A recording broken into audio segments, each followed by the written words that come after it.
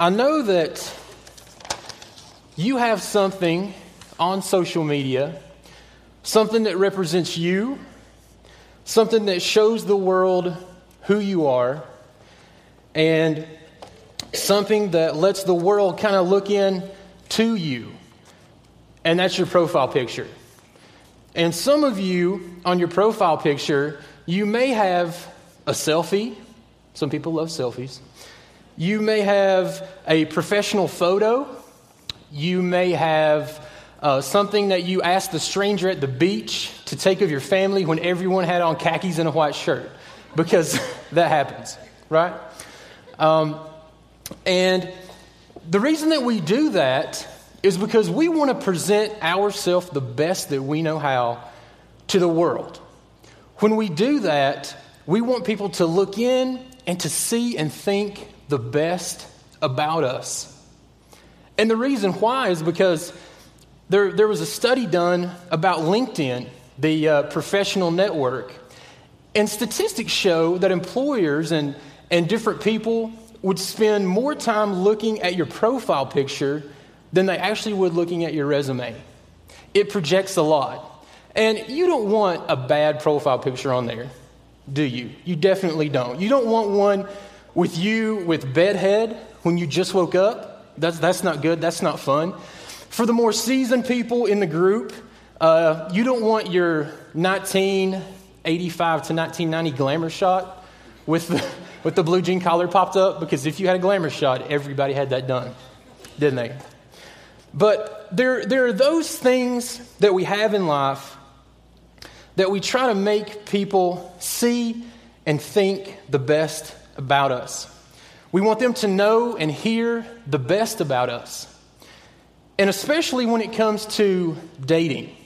A lot of times relationships these days start online. They start sometimes on social media, and that might be the first way that you see someone. If you're set up on a blind date, you might look them up on Facebook, or you look them up on Instagram. You want to see what they look like, and you want to project the best. But what we do is we see that and think from our society that if we, as a person, if we project anything less than perfection, if we project anything that says that we have flaws, that says that we mess up, or that says that we are broken, to us it means that we're unlovable and that people leave. As a society, we have a jaded and we have a broken and sometimes cynical view of love. And in a world where marriages inside and outside of the church break up, in a world where we think that if we are not our best, our person that we're in a relationship in will leave, that our spouse will leave. In a world where everyone is seeking perfection and we see a broken picture of love, there is a love that never leaves. And that's what we're going to talk about tonight. If you're here and you have that broken, cynical, jaded thoughts about love, about relationships, or about God, I want to tell you tonight that God has a love that will never leave you. It doesn't matter what you look like, what you do. He wants and He takes your brokenness. He takes the things about you that you think are imperfections, and He can use those for His glory. So tonight, as we're looking in, turn over to Psalm 118. Psalm 118. And sandwiched between here, the shortest psalm and the longest psalm is Psalm 118. And this is the last of what's called the Egyptian Hallel. This was sang at festivals and what has been sang at the Feast of the Tabernacles. And it's probably the last thing that Jesus sang when He was on His way to the cross, before He went to the garden. So what we're going to do is first we're going to read verses 1 through 4, and we're going to skip over, and we're going to go to verse 29. Now that might seem odd to you, but it'll all come together in a second, I promise. And the way this was written is it's kind of like a responsive reading, where there would be an orator that would say something and the crowd would respond. So that's how we're going to do this tonight. Okay? So if you have your Bible open, I encourage you, Psalm 118, I'm going to read the first section, and then you guys are going to respond in the next section. All right? It says, "Oh, give thanks to the Lord, for he is good. Let Israel say, his steadfast love endures forever. Let the house of Aaron say, his steadfast love endures forever. Let those who fear the Lord say, his steadfast love endures forever." Now verse 29. "Oh, give thanks to the Lord, for he is good." That was weak, but it was okay. We'll take that for time purposes. We'll take that. But what this is here is called an inclusio. And that's just a device of Scripture where it acts as a bracket. And that bracket is going to tell us what that section of Scripture is about and the meaning of that. Everything inside those verses is going to relate to what is in that inclusio. So clearly here, it's the steadfast love of the Lord. And as we look at that, why is that important to you? Because just as we talked about a second ago, in our society, we don't know about love. We know about broken homes. We know about broken relationships. We know about people leaving us, whether it could be a parent, it could be a spouse, it could be some sort of brokenness that's happened in your life. We don't know words like loyal and faithful and committed and devoted and dedicated. Those are things that are somewhat foreign, especially to the younger generation. So there might be some of you here tonight, and that is you, and that's your story, and you've had someone leave you. But what the psalmist is showing us here is that the God of the Bible, he has an immovable love for you. It's not going to change, and it's not going to waver. It's not moving up or down. It's not a roller coaster or a wave. It's consistent and steady.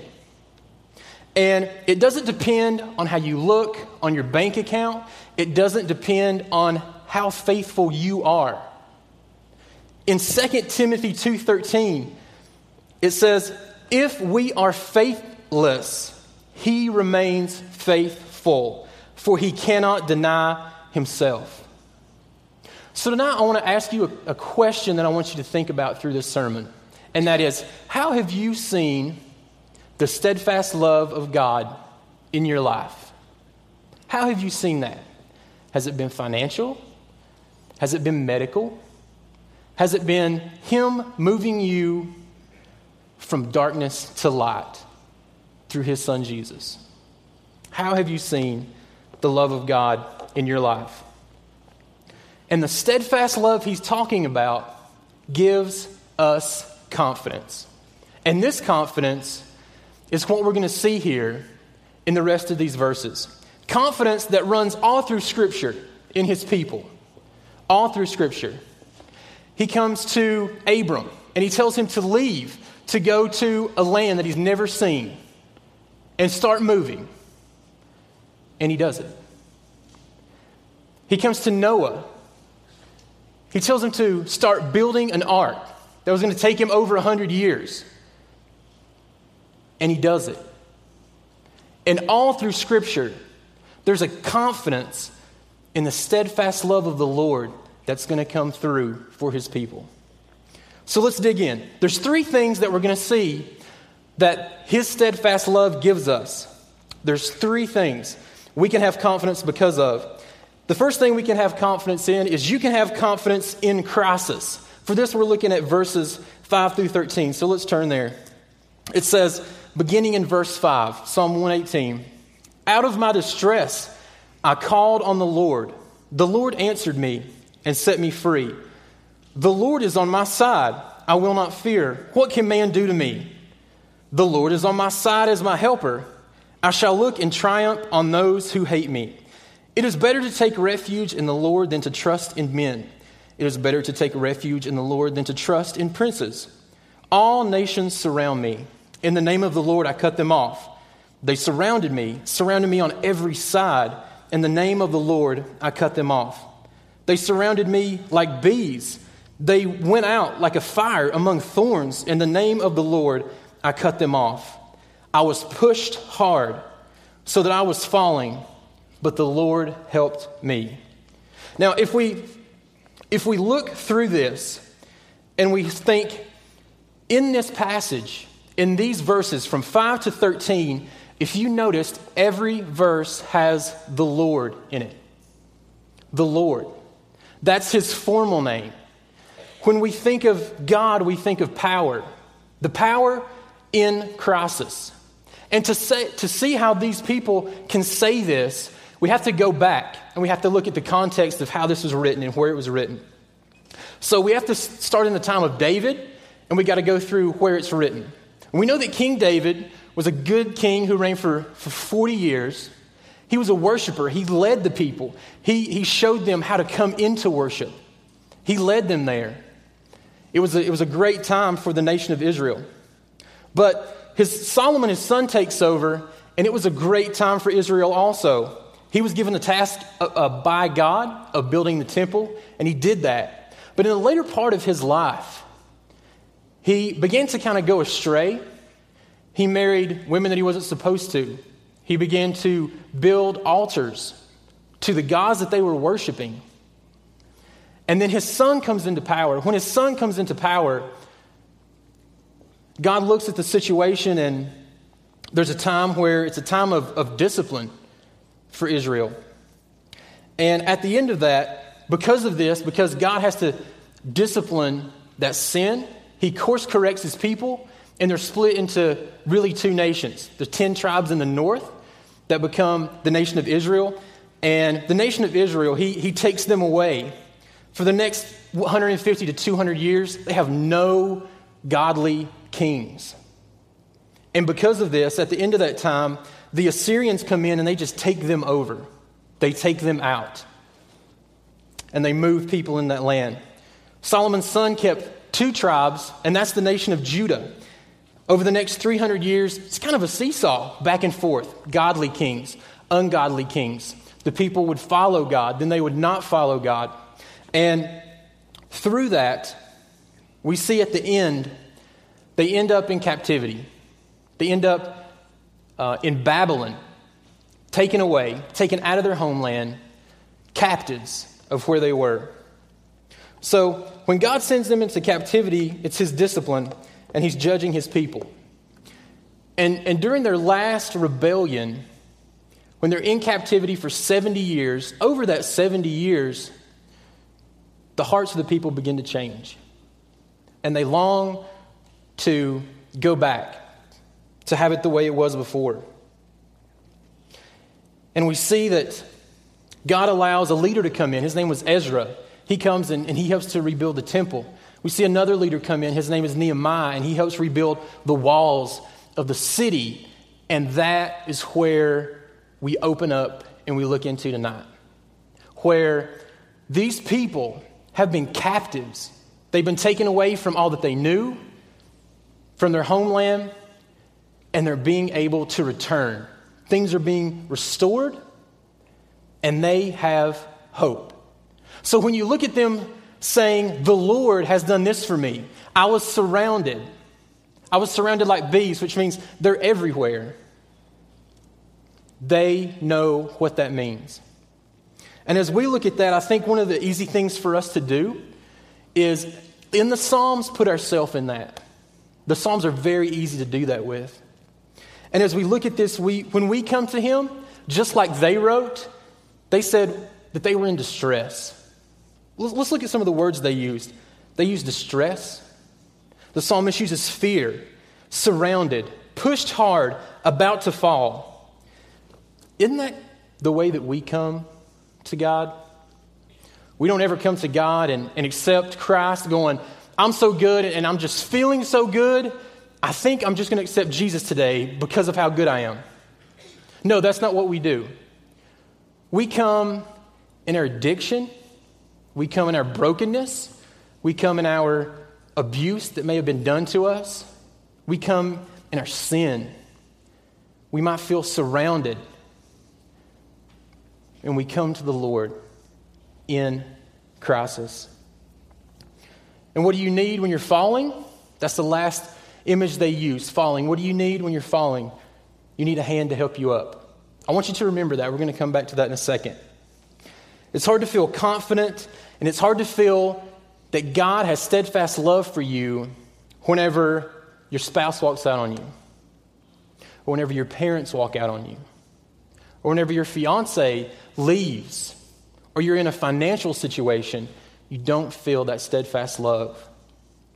But in the crisis, you can have confidence. Psalm 35:7 reads, "Weeping may endure for the night, but joy comes in the morning." See, the reason they can write this is because God is pursuing you. There's a reason that you're here tonight. It was a beautiful day today, wasn't it? It was.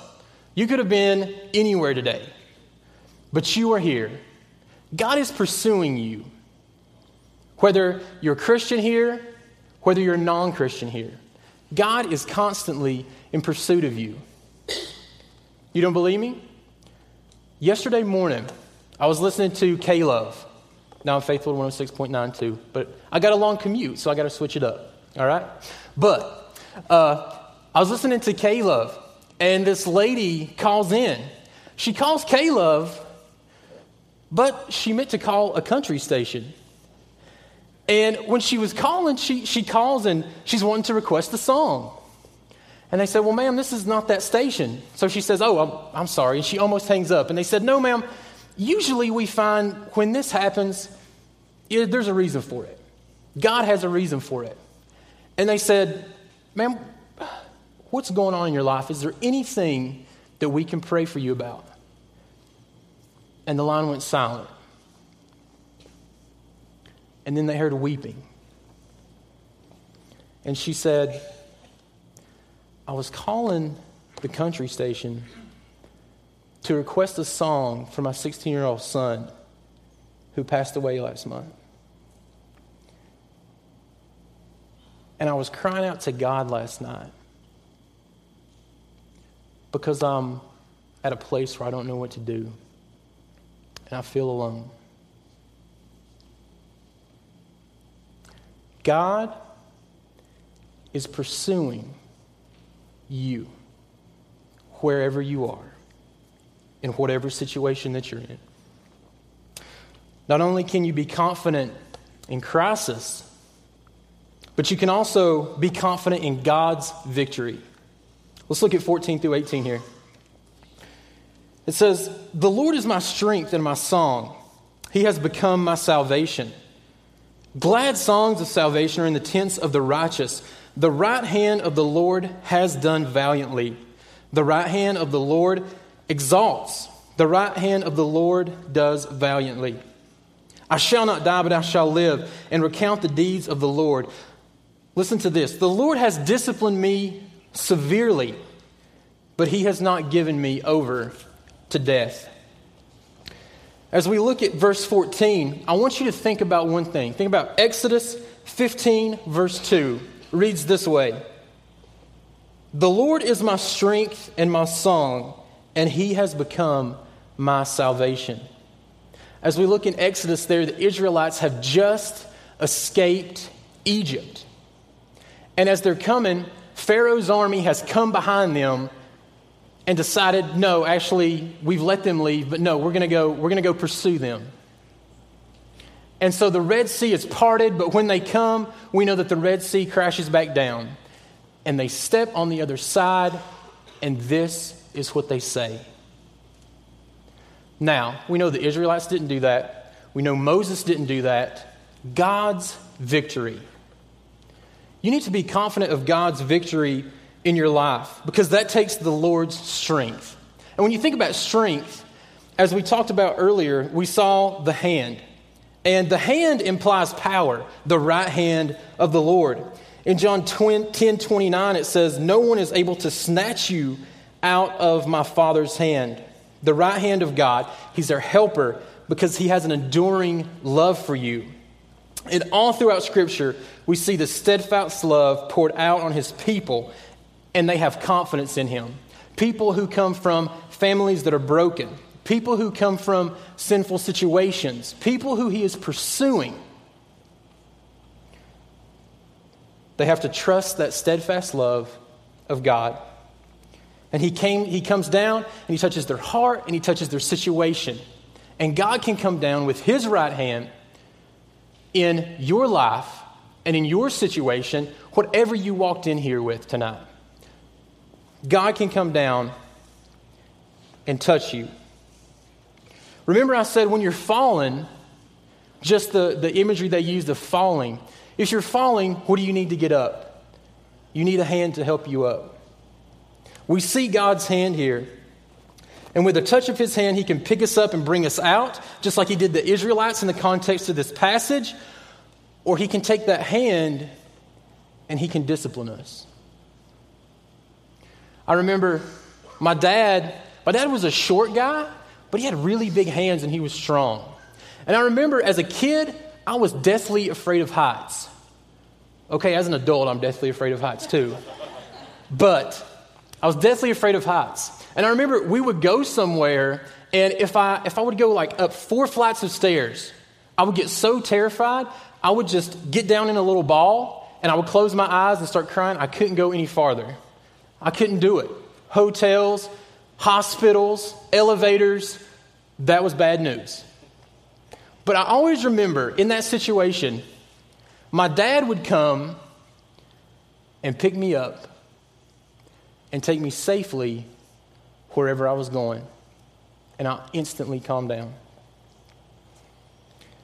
But there were also times that I remember I was disobeying or I wasn't listening.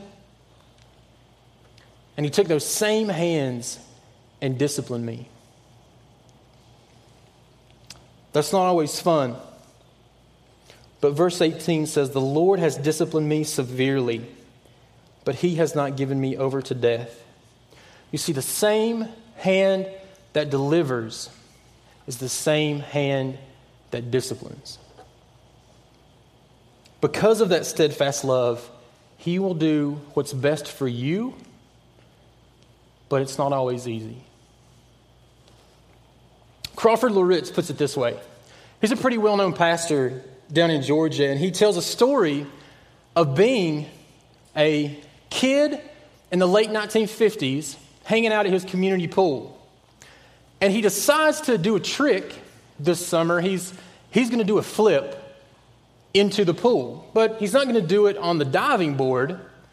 He's going to do it off the side of the concrete pool. So he's a young kid. He decides to do this, and as he flips, when he flips, he doesn't go quite as far as he should, and he hits his chin over the concrete side of the pool, and it just splits open. He's in distress, blood's everywhere. His dad comes and picks him up. As I said, this is the late 50s, and he said where he was living at that time, there was no anesthetic that they could give him because he was going to have to get stitches. He said, I remember the doctor looking at my dad, and he looks my dad in the eye and he says, "You might want to hold him down." And he said, I know my dad would never, ever hurt me. I know that my dad loves me, but he had to hold me down to fix me. And sometimes in our life, God has to hold us down to fix us. It's not always easy. It's not always fun, but it's the only way. Not only can we have confidence in crisis, not only can we have confidence in God's victory, but the third and final point, you can have confidence in your everyday life. Let's look at verses 22 through 25. Beginning in 22, it says, "The stone that the builders rejected has become the cornerstone. This is the Lord's doing. It is marvelous in our eyes. This is the day the Lord has made. Let us rejoice and be glad in it. Save us, we pray, O Lord. O Lord, we pray, give us success." And as we look at that, and we think and we look at verse 24, this is the day the Lord has made. That's hard to think of it that way when you're going through a hard time, when you're struggling. when you're in the middle of some sort of guilt or shame or overwhelming situation. It's hard to think of it that way. Have you ever thought about what day they're talking about? Because I know some of you probably have that verse like on a pillow on your couch or a coffee mug or something. But have you ever thought, what day are they talking about? What day? Well, as we just read there, in verse 22, it says, the stone that the builders rejected has become the cornerstone. This is the Lord's doing. It is marvelous in our eyes. And let's look at Matthew chapter 21, verse 9, which says, Matthew 21, verse 42. It says, Jesus said to them, have you never read the scriptures? The stone that the builders rejected has become the cornerstone. This is the Lord's doing. It is marvelous in our eyes. From Matthew, Jesus himself. And then let's look at verse 24 when he says, this is the day the Lord has made. And he goes on into 25. And in 25 it says, save us, we pray, O Lord. O Lord, we pray, give us success. And in that same chapter, in Matthew chapter 21, verse 9, it says, and the crowds that went before him and that followed him were shouting, Hosanna to the Son of David. Blessed is he who comes in the name of the Lord. Hosanna in the highest. See, as we get into the end of this, we see that this day is about the day that God will take the chief cornerstone and he will bring salvation to all the world for all eternity. And that day has happened through Christ dying on the cross for each one of us in here. That is the day that they're talking about. That is why they can rejoice. And that is why we can sing and we can rejoice here tonight. See, every day can be different with Christ. It doesn't have to be the same as it was. See, God's concerned about how you walked in here, but he's much more concerned about how you leave. God is personal. He never leaves you. He has a steadfast love for you. He is pursuing you. God being personal, sometimes we think of God as a big God who is away from us and doesn't want to come down here and get involved in our day-to-day activities, in what's bothering us, in what kept you up last night. We think he's not involved in that. He's got bigger stuff to take care of. But there's a book called When God Winks at You. And in that book, it tells the story of a lady named Mavis Jackson. She lived in Orange County, California. And she drove by the Crystal Cathedral every day for 20 years. And she always said, I want to go to church there Sunday. I'm going to go to church there Sunday. And after 20 years, she decides to go one day. She walks in. She's amazed at how the sanctuary looks. She loves the thousands of people worshiping with her. She loves to hear the choir sing. And after the service, she's just so overwhelmed. She looks at the young girl sitting beside her. And she says, I'm so glad I came today, aren't you? And that young girl, she just kind of nods. She says, yeah. And she says, are you from here? Mavis asked her, are you from here? She says, no, I'm here. I'm actually on a mission. She said, I just got here. I'm from the Midwest, and I'm here looking for my mother. She says, that's been something that's been on my heart for a long time. People told me it's never going to happen, and I just got a lead that maybe she's in Orange County. And Mavis looks at her and says, well, you know, I know what you're going through. She said, when I was younger, I had to give up my child too. And the young lady looks at her and says, when was her birthday? And she says, October 30th. And the young lady goes, that's my birthday. And they strike up a conversation. And this remarkable story shows how one young lady, thinking that her life is out of control, she doesn't have an identity, she doesn't have a mom. She doesn't know who she is or where she's going, but she's on a mission and she's searching for something. And Hollywood could not write that any better. But the God of the universe cares about the small details of your life. If he can take two random people and put them in a pew beside each other, he's got your problems, folks.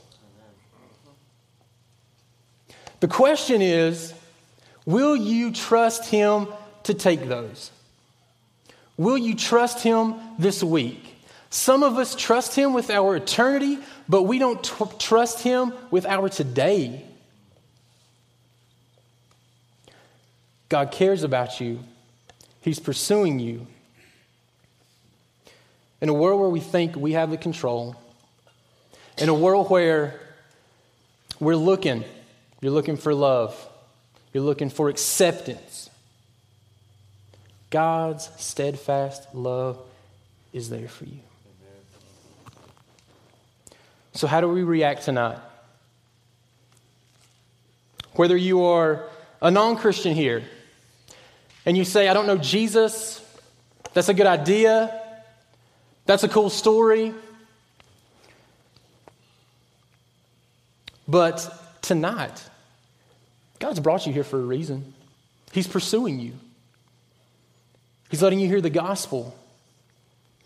Or whether you're a Christian here and maybe you're just off track, not really where you need to be. You want to say, I put my trust back in you. Either way, the way that you respond, if you leave here with nothing else tonight, I want you to leave here with this. This is what we say to God in response to that steadfast love. We say this: Jesus, you can have my whole heart for my whole life. My whole heart for my whole life. God's concerned about how you walk out of here, folks. What are you going to put your confidence in? Let's pray. God, thank you so much for this time that we spent. We thank you for that day when you brought us salvation, that day when you raised your son from the grave so that we can worship here, God, and we can be set free. Lord, we are so thankful for that. And Lord, we pray, God, forgive us where we failed you this week. We mess up daily. God, sometimes we sin and we don't even know we're sinning. God, sometimes we willfully sin, and forgive us of that. Father, I just want to pray right now that you will work in hearts, that you will work in lives, and Lord, you will lead people to you. Thank you for loving us. Thank you for pursuing us. In Jesus' strong name we pray.